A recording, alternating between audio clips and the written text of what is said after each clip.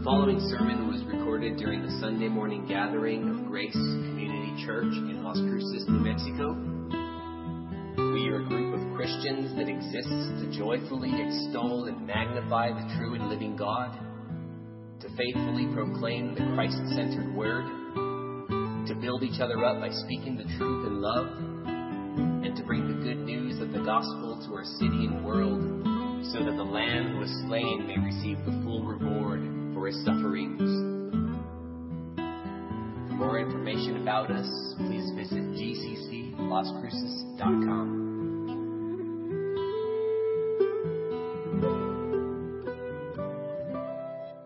Well, friends, what a joy it is to be with you this morning. If you'll take your Bible in hand and turn to 1 John in chapter 2. 1 John in chapter 2. We're going to be looking at verses 7 through 11 this morning. 1 John chapter 2, verses 7 through 11. I have to say briefly, I just want to thank you all for allowing me this opportunity to come before you, to open up God's Word, to see the depths of God's Word together. It's a great joy for me every opportunity that I have to proclaim God's Word and to be able to study as I do and then come before you and share what the Lord has done and worked in my heart as I study and hopefully bring some of that out for you as well. And so it's with great joy then that we hear from our living God in 1 John in chapter 2 verses 7 through 11. I'll read the text first and then we'll be able to get into it. Friends, hear from your living God. Beloved, I am writing you no new commandment, but an old commandment that you had from the beginning.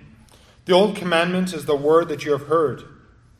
At the same time, it is a new commandment that I am writing to you, which is true in him and in you, because the darkness is passing away and the true light is already shining. Whoever says he is in the light and hates his brother is still in darkness.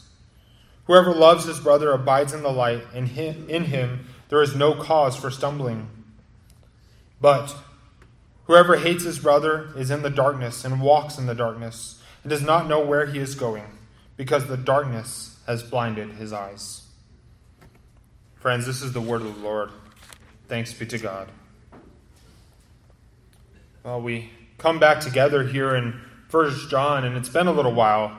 Our brother Justin's been leading us through Matthew, and we've seen great depths of Matthew as we've studied there. And now as we come several weeks later back to 1 John, I want to just take a few moments to dive back in, to get our minds a little bit refreshed, to help us be able to look forward to what we'll be going into over the next 6 weeks.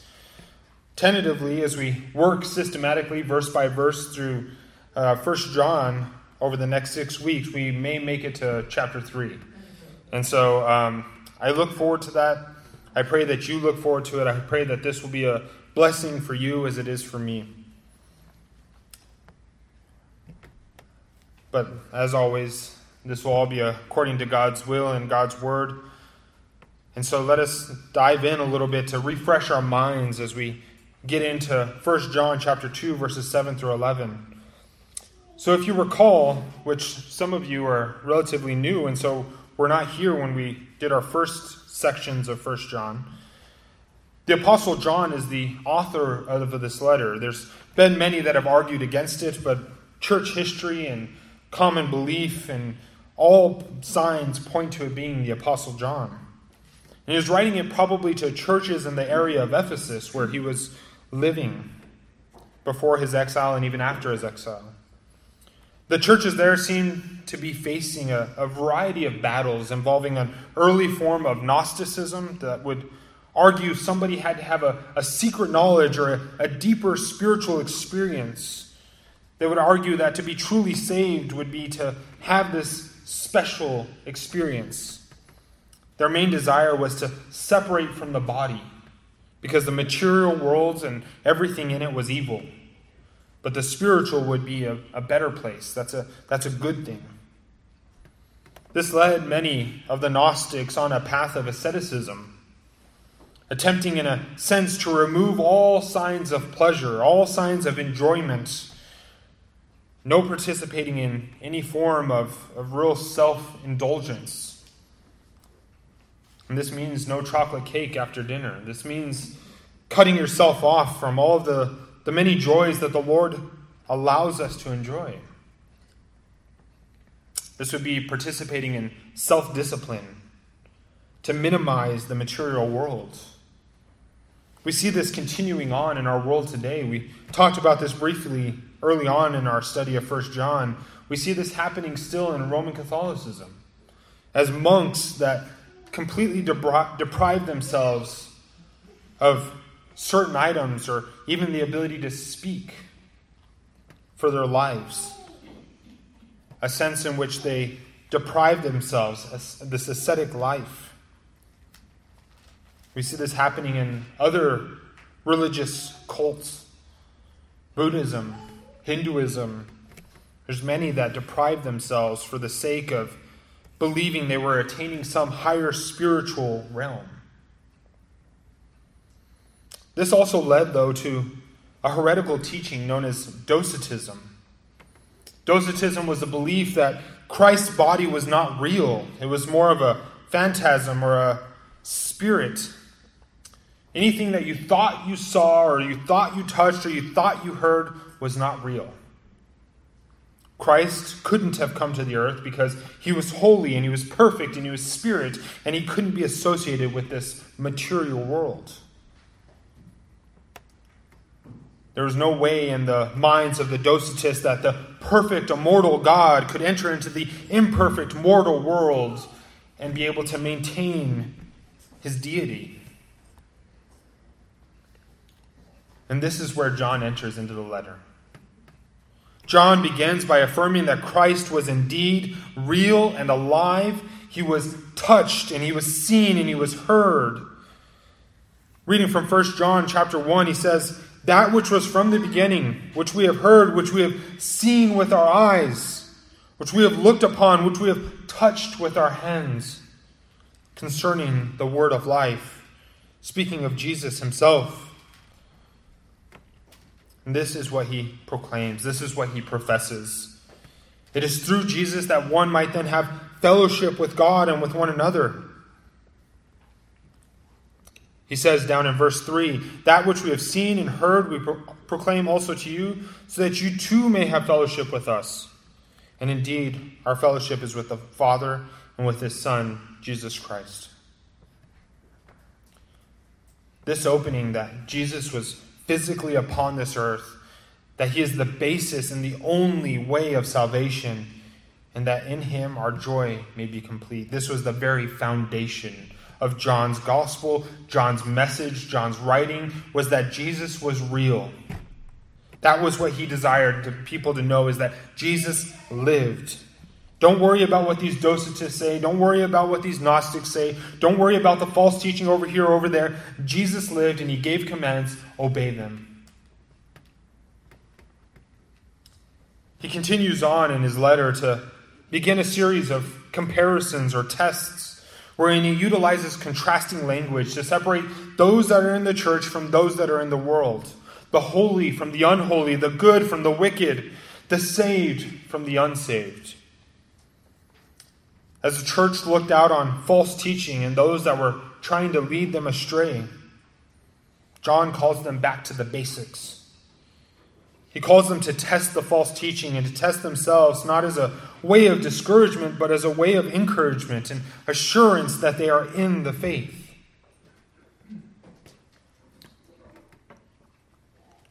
Friends, it's so easy for us as we are bombarded by various false teaching to get led astray. It's so easy. We see it happening all throughout the world. Even people who are professing to be Christians being led astray by various doctrines, various false teachings, affirming various things. You can only imagine as we see the rampant growth of charismatic movements, of people arguing that they can have some deeper experience, that they can have Jesus standing next to them while they brush their teeth in the morning, talking to them. Think about the early church. Think about what they're experiencing. You have these people coming in and saying, I know something you don't know. You hear the person say that Jesus talks directly to me. I physically can see him. And you think to yourself, well, I want that. I desire that. That sounds good. And so John then calls the believers in the church of Ephesus, similar as he calls us today, to test these things. He says, look upon all the things that these people are professing and ask the question, does it line up? Does it line up? And part of what we'll see today is, does it line up in word and in action? First, as he goes through these series of tests, he calls them to look at light and darkness. He says, walk in the light as God is in the light. He desires that they walk in the ways of God, and the result being that they have fellowship with God. You cannot have fellowship with God if you are not in the light, because he is in the light. The darkness doesn't come into the light. The light comes into the darkness, but we don't have fellowship if we are in darkness. Secondly, he calls them to confess sin. He says if you say you have no sin, you are a liar and you make God a liar.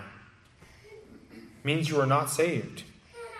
However, on the contrasting side or the converse side, he says if you confess sins, then God is faithful and just to forgive your sins and cleanse you from all unrighteousness. Third, he calls them to keep the commandments. If someone does not desire to follow God, to submit under the rule of Christ, then John says the truth is not in him. And just earlier we saw that God is light and he is truth.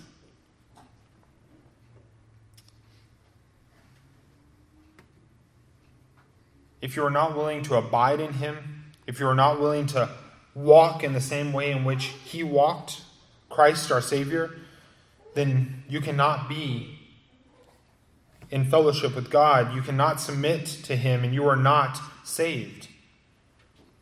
Does this mean perfection? To walk as Christ walked? Well, by no means. However, John is pointing and saying our trajectory as Christians should be that of those who desire to put sin to death and desire that we may not sin. That should be the desire of every believer. If that is not your desire here today, you need to ask the question, where do I stand with God?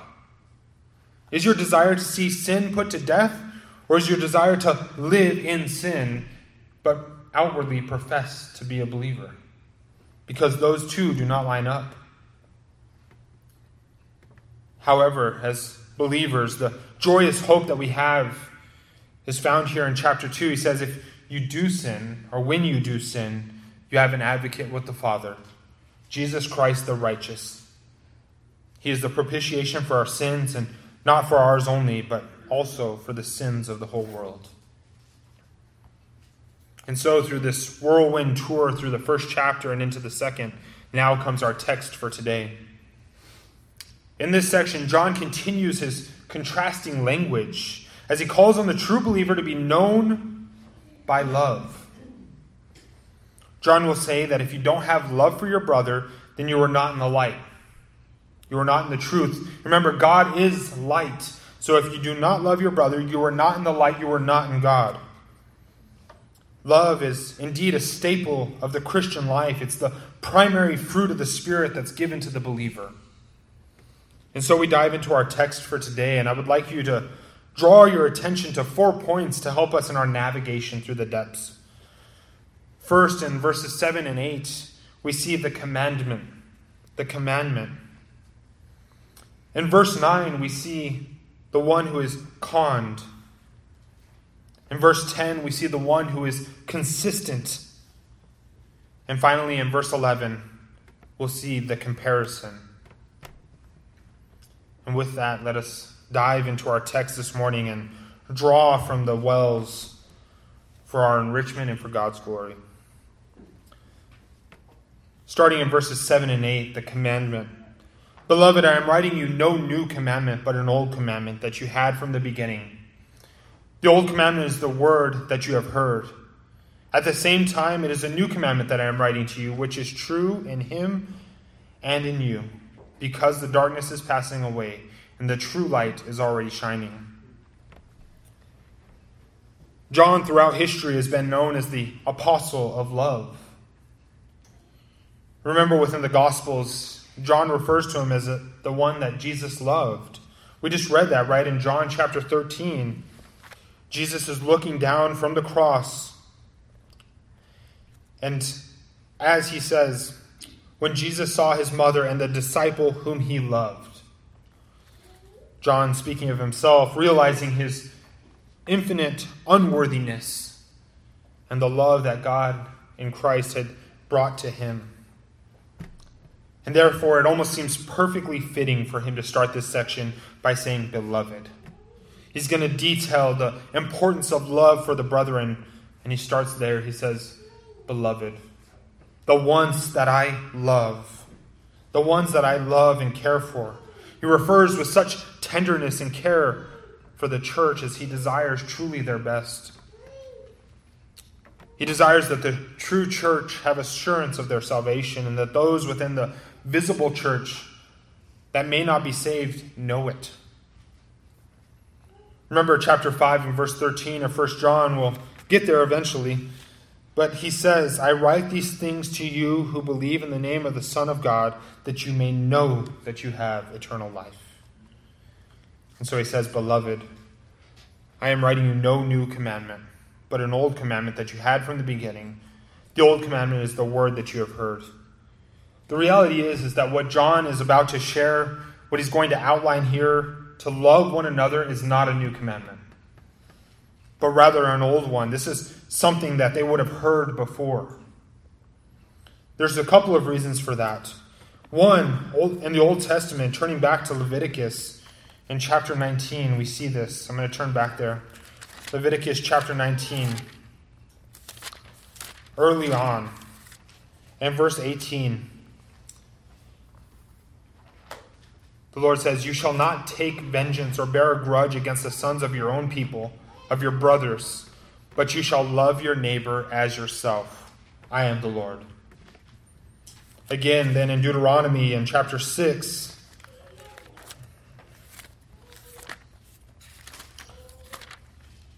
Deuteronomy chapter 6 and verse 5, he says, you shall love the Lord your God with all your heart, and with all your soul, and with all your might. These are the two commandments that we see affirmed again by Christ, are they not? He says, love the Lord your God, love one another as yourself. So love was not a new thing. This was not some wild idea to the believers. Oh, wait, we were supposed to love each other this whole time? I thought we were supposed to be angry all the time. That was not the case. They knew it. None of this was a new thing. The believer would know that they are called to love God and love one another. This should be the natural outpouring of the Christian life, as we see later. This was also not new in the sense that believers had heard this from the beginning of their own salvation. This was not a point of creation, but when they heard the gospel and were saved through the proclamation of it, the believers were not receiving something that they didn't know. They were called to love one another. They were called to gather together and to love one another. The apostles lived that out before their eyes.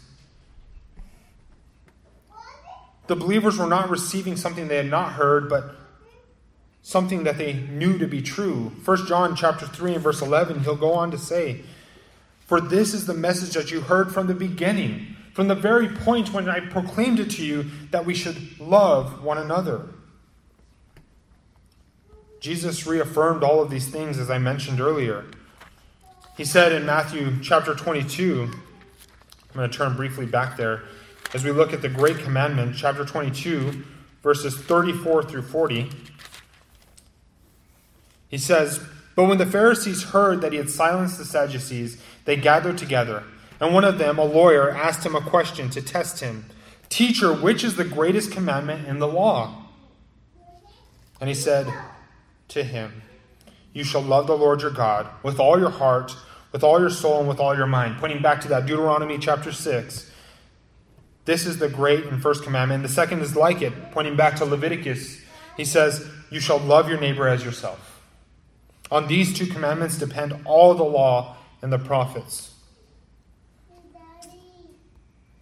So this is nothing new. There's no new storyline. Christ didn't pull something out that was not already there. He pointed back to the Old Testament. He said, you've already heard, you already know that you are called to love your God and you are called to love one another. But John continues and he says, at the same time it is a new commandment that I am writing to you, which is true in him and true in you, because the darkness is passing away and the true light is already shining. And so we come to this point of almost already contradictory language. John says, this isn't new at all. This is old. This is from way back. This is from what you heard when you first were proclaimed the gospel to you, when you heard the gospel for the first time. But he says, but it is new. And so you ask the question, well, John, which one is it? Is it old or is it new? I can't decipher which one it is. Yes. The answer is always yes, isn't it? When we ask those contradictory questions. Yes, it is both. It is the old calling from Leviticus and Deuteronomy, but it finds new life and new meaning in Christ. While it was not new in the sense of the calling, it was new in the depth and in the emphasis and in the extent. The depth of it, the quality, right? The man was not just to love as he loved himself. Yes, that was the second of the commands. And it was easy, right? Because I love myself really well. I'm really good at taking care of myself. And so he says, love your neighbor as yourself. If you want to eat, maybe your brother wants to eat. If you want clothing, maybe your brother wants clothing. But it went even deeper than that. Man was to love one another with a self-sacrificing love, even unto death. John chapter 15 and verse 13. Greater love has no one than this, that someone lay down his life for his friends. Think about that. Self-sacrificing love. It wasn't as simple as just saying, well, I like to eat, and so I'm going to make sure that my brother eats too. It was me being willing to say, I will forsake eating for the sake of my brother eating. It wasn't as simple as saying, I want to wear clothes, and I'm sure my brother does too, so I'll get him a shirt. It was saying, I'll take off my shirt and be cold for the sake of him. It wasn't enough to say that I would do whatever it takes for them to know the Savior. It was to say, I would be willing to die for that. Be willing to put my life on the line for that they might come to know Christ. And so it was new in this depth. It was new in its emphasis. Christ emphasized that the whole of the law and the prophets hung upon this. Its emphasis was far greater than it had ever been practiced. He said, as we read back in Matthew chapter 22, right, as we read the great commandment, on these two commandments, to love God with all your heart, with all your soul, and with all your mind, and to love one another as yourself, the law and the prophets rely. The emphasis is there, that everything, all the law could be summed up there. If you loved God and if you loved one another as you were called to. And then to the extent, I'm going to turn back to Luke as we do this. Luke chapter 10. The extent of showing our love spreads beyond ourselves, but beyond to all that are in need. Luke chapter 10, reading in verse 25, we see the parable of the Good Samaritan. And behold, a lawyer stood up to put him to the test. Don't you love how many people would come before Christ to put him to the test? And he always answered with such brilliance and such beauty, for he was the knower of all truth. He said, "Teacher, what shall I do to inherit eternal life?" And he said to him, "What is written in the law? How do you read it?" And he answered, "You shall love the Lord your God with all your heart, with all your soul, and with all your strength, and with all your mind, and your neighbor as yourself."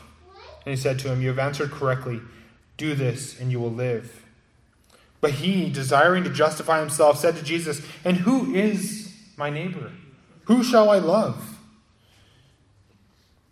Jesus replied, "A man was going down from Jerusalem to Jericho, and he fell among robbers who stripped him and beat him and departed, leaving him half dead. Now by a chance, a priest was going down that road, and when he saw him, he passed him by on the other side." Imagine that, a religious leader seeing a man there, and he looked upon him and he went around him. He avoided him. You can almost imagine, it reminds you, if you think of stories of the man who is begging by the gate, and you could just think of, he's reaching out, and the people are like sidestepping, like, "Don't touch me, leave me alone." This priest walks upon him, and he goes by him on the other side.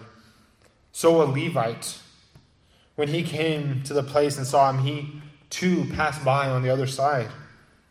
But a Samaritan, somebody who would have been separated and almost enemies, as he journeyed, came to where he was, and when he saw him, he had compassion. He went to him, bound up his wounds, pouring on oil and wine. Then he set him on his own animal. He took off the comfort. He was probably riding his animal, and he stepped down from his animal, and he put this man on there and brought him to an inn and took care of him.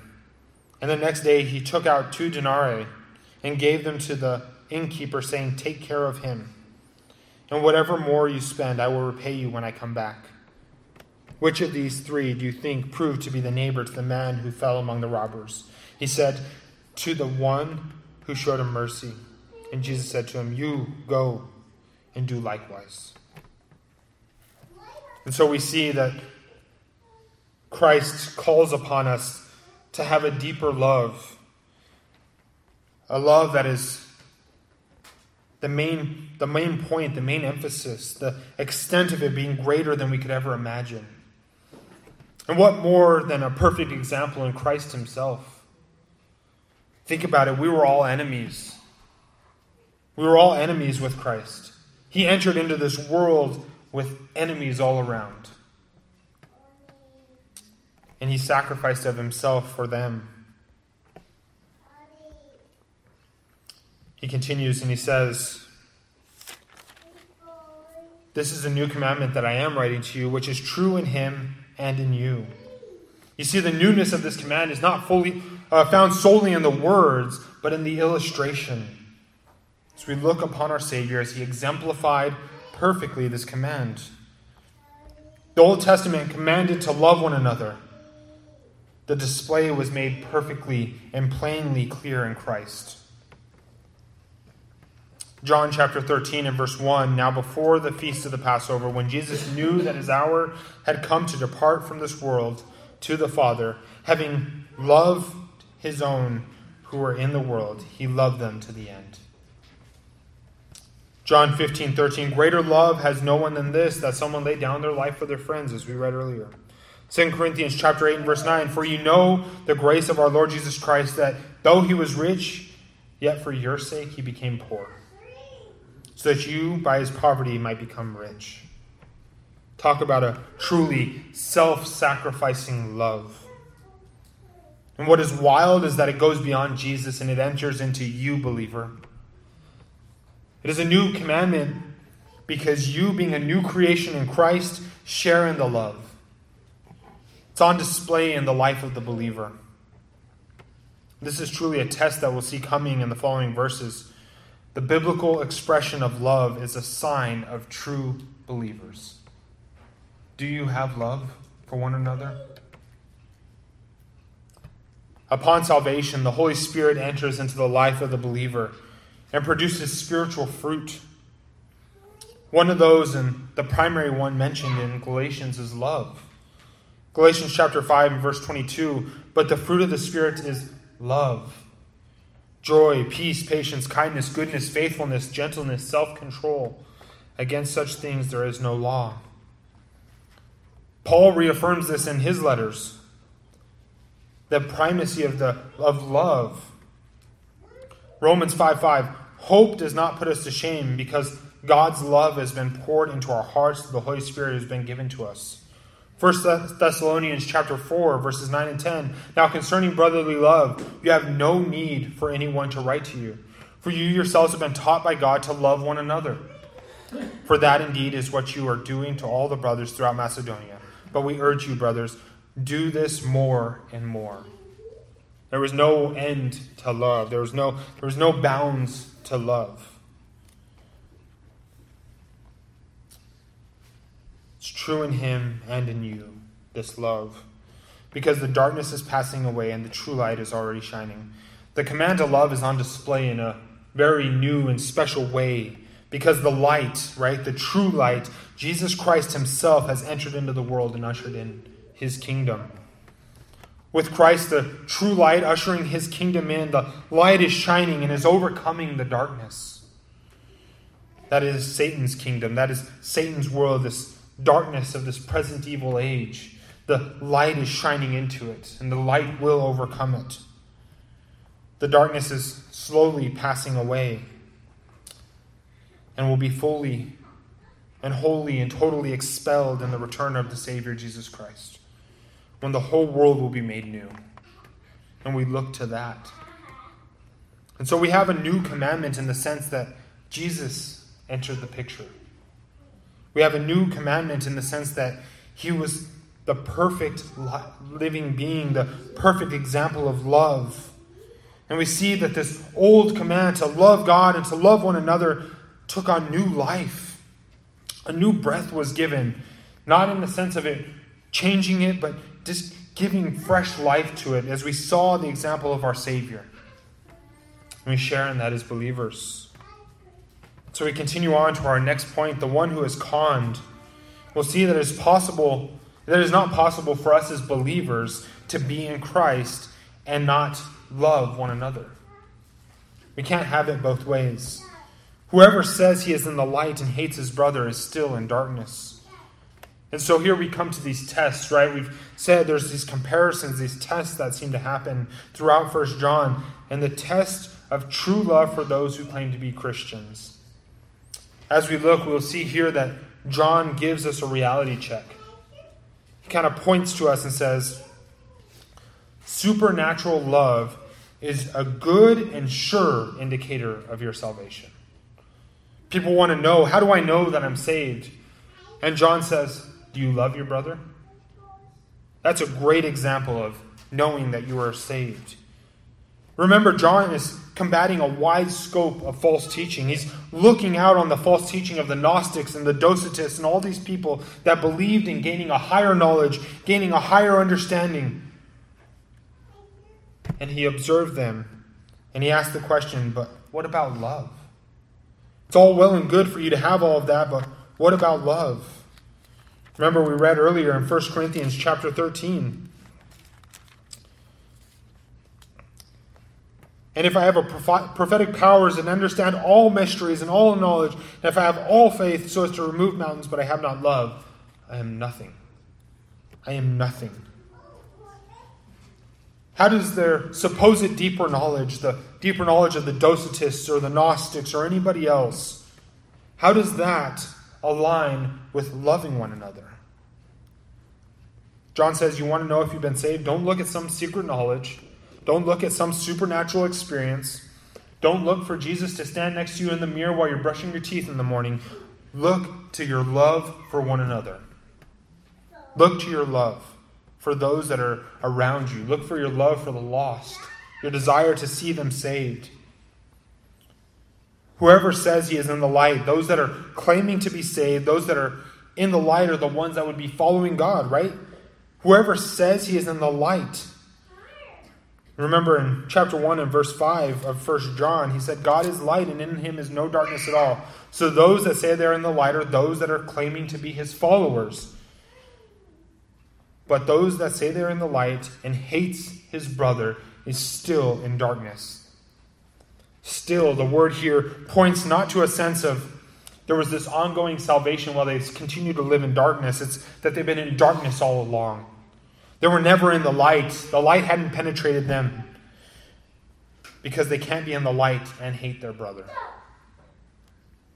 John basically says here, if you claim to be saved, but you hate your brother, then you are gravely mistaken. You're gravely fooled. You are conned here. You are not saved, nor are you in the light. You have conned yourself and are attempting to deceive others, possibly with some success. But in the end, you will face the reality that you will stand before the Almighty God. You'll stand before the risen Christ, and you'll say, I never knew you. I never knew you. When the rubber meets the road, you are not in the light. You are in darkness. Friends, there's great clarity there. John puts it plainly for us. To hate your brother is to be in darkness and to not be in the light. He goes on here in verse 10 to contrast those that are in the darkness with those that are in the light. Let's look at our next point here in verse 10, the consistent, or the one who is consistent. Whoever loves his brother abides in the light, and in him there is no cause for stumbling. If you'll notice something with me, verse 9, notice what it says. It says, whoever says, it's a verbal affirmation. He says, I am in the light. But notice here in the verse 10, the activeness, right? He says, whoever loves.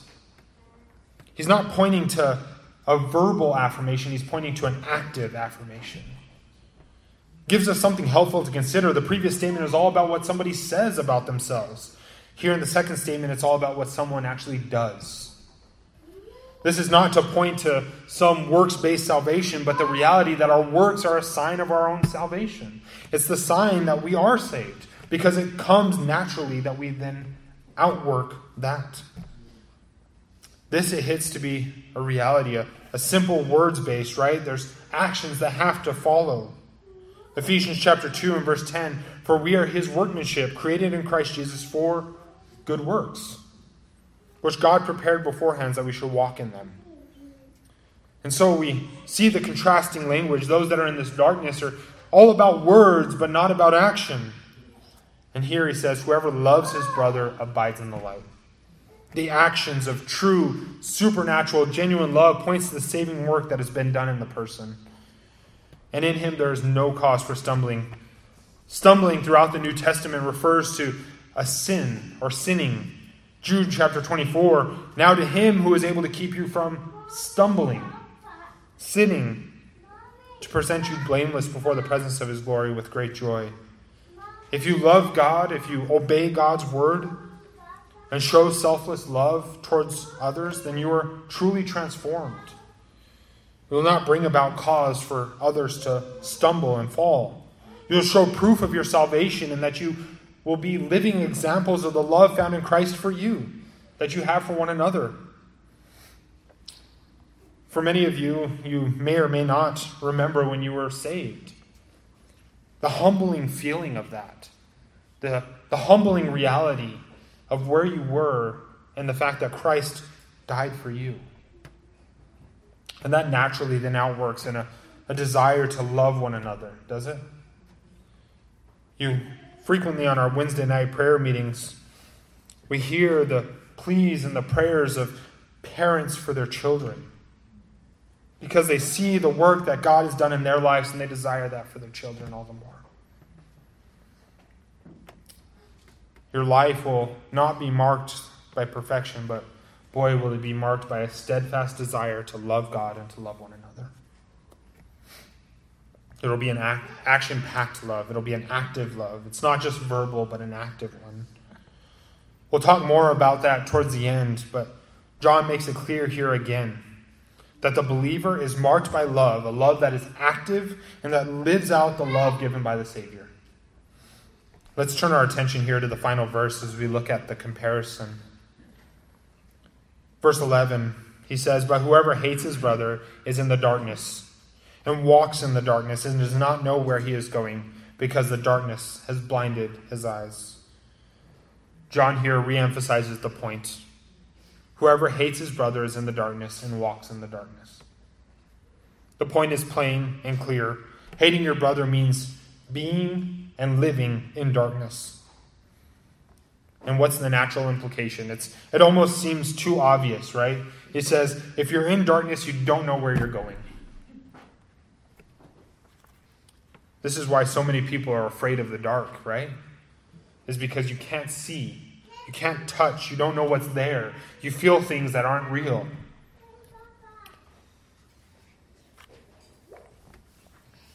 But it goes beyond that. This darkness, this hatred for one another. See, it says, because the darkness has blinded his eyes. When we hate one another, when we don't love one another, hatred and anger distorts our view. Hatred causes our views to change. Think about that. How often do we assume the worst when we hate someone? Even someone we don't know, which is insane, right? We have no clue about them, and yet we can have such anger towards someone, and it can totally distort our views.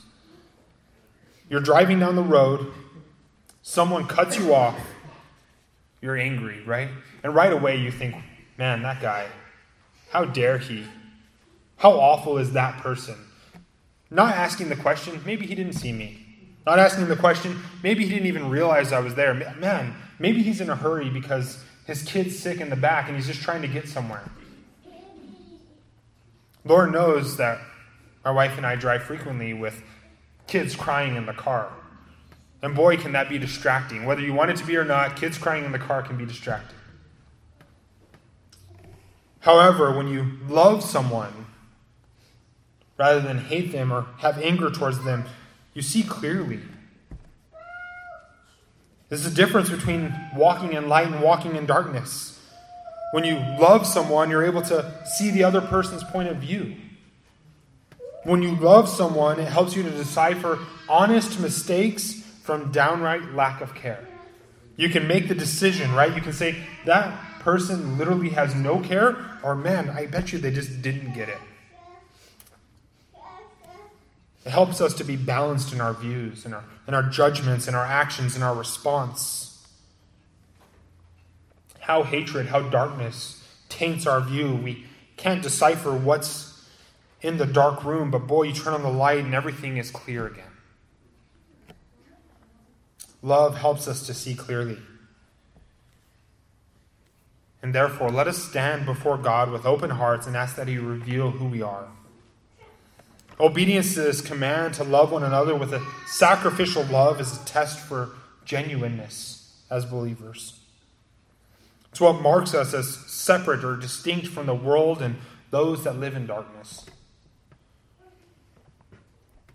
It's a good test for us to ask the question, where do we stand? Where do we stand? Are we standing in a dark room, grasping for anything? Or are we standing in light where we can see clearly? So as we close for today, I thought it would be fitting that we discuss what it looks like to love one another. Let's put some practical steps to that. Let's talk about what it means to love one another well. It's all well and good to say that we love one another, but as John points us to, this is an active thing. This is not just verbal affirmation. This is an active reality. It's not just something we say, but something we do. We see this on display again in our Savior Jesus Christ. He gave freely of himself, even to the point of death on a cross, as the propitiatory work for our sins. So we must ask ourselves, I love the brothers. How do I show it? Well, first and foremost, the basis for all of this is faith. Christian love comes through faith. We are saved by grace through faith, not by our own works. The love described in the Word of God is impossible outside of Christ and is only feasible when we are given the Spirit and the fruits that come with the indwelling of the Spirit. Friends, for you to continue on believing that you are loving as Christ has called you to love, if you're unsaved, it's not feasible. It's not possible. Your love will be surface level. Maybe go slightly deeper, but it will never be the love that Christ has called you to have. So by believing in the Lord Jesus Christ, we find ourselves humbled under the reality that in our wicked, sin-filled state, we're saved by Him, and we desire then to share that love with one another. This is the basis for our faith. This is the basis for our love. This is what causes the supernatural outpouring of our love for one another. Our love comes from the humbled state as we care for one another. Justin and I were talking just earlier this week. We can't love one another well if we are caught up in our own pride, if we're caught up in our own selfishness, if we're caught up in our own desires for glory, if we're caught up in our own pleasures. All of those things are true. We need love to overcome all of those things. 1 Peter chapter 5 and verse 5, clothe yourselves, all of you, with humility toward one another. And so, after all of my talking here, what about the practical ways, right? What are the practical ways? We realize and we accept and we acknowledge that to have any of this is only by being saved. It's by repenting and believing on Christ, hearing the call of the gospel upon your lives, once for salvation and ongoing in your active living out of the Christian life. So what are the practical ways that we can love one another? I tried to put biblical verses to these so that it would have some basis. I don't want to just say things that are untrue or not from the Word. But number one, love one another by looking outwardly. Love one another by looking outwardly. Philippians chapter 2, do nothing from selfish ambition or conceit, but in humility count others more significant than yourselves. Let each of you look not only to your interests, or to his own interests, but also to the interests of others. Love one another by looking outwardly. We get caught up in ourselves far too easily. I know it because I do it all the time. Even at home, right? You can get caught up in your own desires, your own thoughts, your own wills and wishes. We see it happen all the time when somebody gets hangry, right? Is they're caught up in their own desire, their own needs, their own wants, and they fail to see what's out there. They fail to look up. As struggles surround us, as trials overtake us, we find ourselves looking inwardly instead of externally. And so let us stop looking at ourselves. Look at one another. See one another and see each other's needs. Ask the question, how can I meet them where they are, meet their needs, love them well? Love one another by looking outwardly. Number 2, love one another by speaking in love. Hebrews chapter 3 and verse 13, exhort one another every day. Encourage one another. Build up one another. Express your gratitude and love towards one another. Not superficially. This isn't just a superficial love, but truly addressing the real gifts, real giftings that God has placed in the life of a fellow believer. This is affirming them. This is not as a sense of building them up in a puffed up or a haughty way, but in the sense of wanting them to know that you love them and you see them and you see the way the Lord is working in them. Encouraging them. And sometimes that means also challenging them for the sake of wanting them to grow. Love one another by speaking in love. Number 3, love one another by listening. Love one another by listening. James chapter 1 and verse 19. Know this, my beloved brothers. Let every person be quick to hear, slow to speak, slow to anger. Friends, let us be slow to speak and quick to hear. Ask questions of one another. Seek not to speak solely about yourself, but seek to hear others. Seek to know their lives, their praises, their supplications, their challenges, their thanksgivings. Walk alongside one another and know them. And that can't happen if we're talking all the time. As I've taken up an hour of your time this morning. But thankfully, we're listening to God's word, so it's really God speaking, huh? Number 4, love one another by sharing your heart. Galatians chapter 6 and verse 2, bear one another's burdens and so fulfill the law of Christ. Walk alongside one another. Be willing to bear the burdens of one another. Hurt with them, rejoice with them. Allow your heart to be open, to be vulnerable with them. Friends, we get in a world of such individualism. It's a culture, right? We live in a different culture, especially here in the United States, especially in the Western world. we're an individualistic society. It's all about me. I'm alone. I have to battle this on my own. It's very different from other places that are more communal. And so we, as Christians here in the West, here in the United States, have to do a little bit more work sometimes to share our hearts, to be willing to be vulnerable with one another, to be willing to bear one another's burdens, to walk alongside one another, to open up and to be truly honest with one another about where we are, about our struggles, about our rejoicings. It can be a scary thing. It can be a scary thing. We've all been in the position where we've shared with one another and the person didn't respond quite like we hoped they would. But let us not stop doing that. Let us be willing to share our hearts and open our hearts to be shared with. May we have empathy for one another. May we love one another and desire to show our love to them in the midst of whatever they may be going through, good or bad. So number 4 was love one another by sharing your heart. And number 5, the final one here, love one another by giving freely. Oh, I apologize. There's number 6 too. Number 5, love one another by giving freely. 1 Peter chapter 4, verses 7 through 11. The end of all things is at hand. Therefore, be self-controlled and sober-minded for the sake of your prayers. Above all, keep loving one another earnestly, since love covers a multitude of sins. Show hospitality to one another without grumbling. As each has received a gift, use it to serve one another, as good stewards of God's varied grace. Whoever speaks as one who speaks oracles of God. Whoever serves as one who serves by the strength that God supplies, in order that in everything God may be glorified through Jesus Christ. To him be glory and dominion forever and ever. Amen. Give of your time, your talents, and your treasures for one another. Love one another by giving freely. How often have you just been willing to open up and give of what you have? Our world has created such a desire for grasping as tightly as you can upon wealth, grasping as tightly as you can upon material goods, grasping as tightly as you can upon all of your giftings.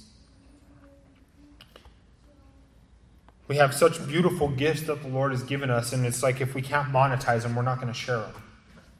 If we can't get something for it, we won't give of it. Our time is limited, I agree. But the Lord is only the one that is blessing that time. The Lord is the one that gives that time. The Lord is the one that gives you talents or giftings. The Lord is the one that gives you treasures. And not for your own glory, but for His and for the caring and sharing with one another. Friends, love one another by giving freely. And number 6, the final one here. Love one another by showing grace. Ephesians chapter 4 and verse 32. Be kind to one another, tender-hearted, forgiving one another as God in Christ forgave you. Step out into that vulnerable place of true loving relationships. Being open with one another. Forgiving one another when hurt and being willing to set aside those hurts. This is one of the most difficult ones, but one we ought to do. Friends, I find it hard myself at times to deal with forgiveness. It's a silly thing, isn't it, for us, that we are forgiven by Christ for far more grievous things. Far more grievous things. And yet, we get hurt and we're so quick to hold on. May we all be exhorted to love one another by showing grace. While this is not an all-inclusive list, I pray it will give you some practical ways wherein you can love one another as you seek to honor God and live out practically the work of salvation God has done for you in Christ. I'm going to just read back through those for your own sake. Love one another by looking outwardly. Love one another by speaking in love. Love one another by listening. Love one another by sharing your heart.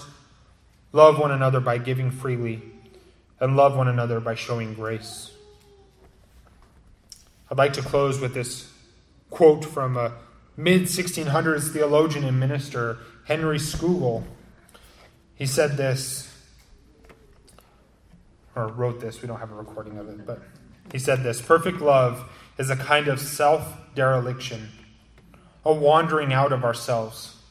It is a kind of voluntary death, wherein the lover dies to himself and all his own interest, not thinking of them nor caring for them anymore, and minding nothing but how he may please and gratify the party whom he loves. Perfect love is a type of self-dereliction, a wandering outside of ourselves, minding nothing of ourselves but to love the party that we love, to gratify them, to please them. Let us close in prayer.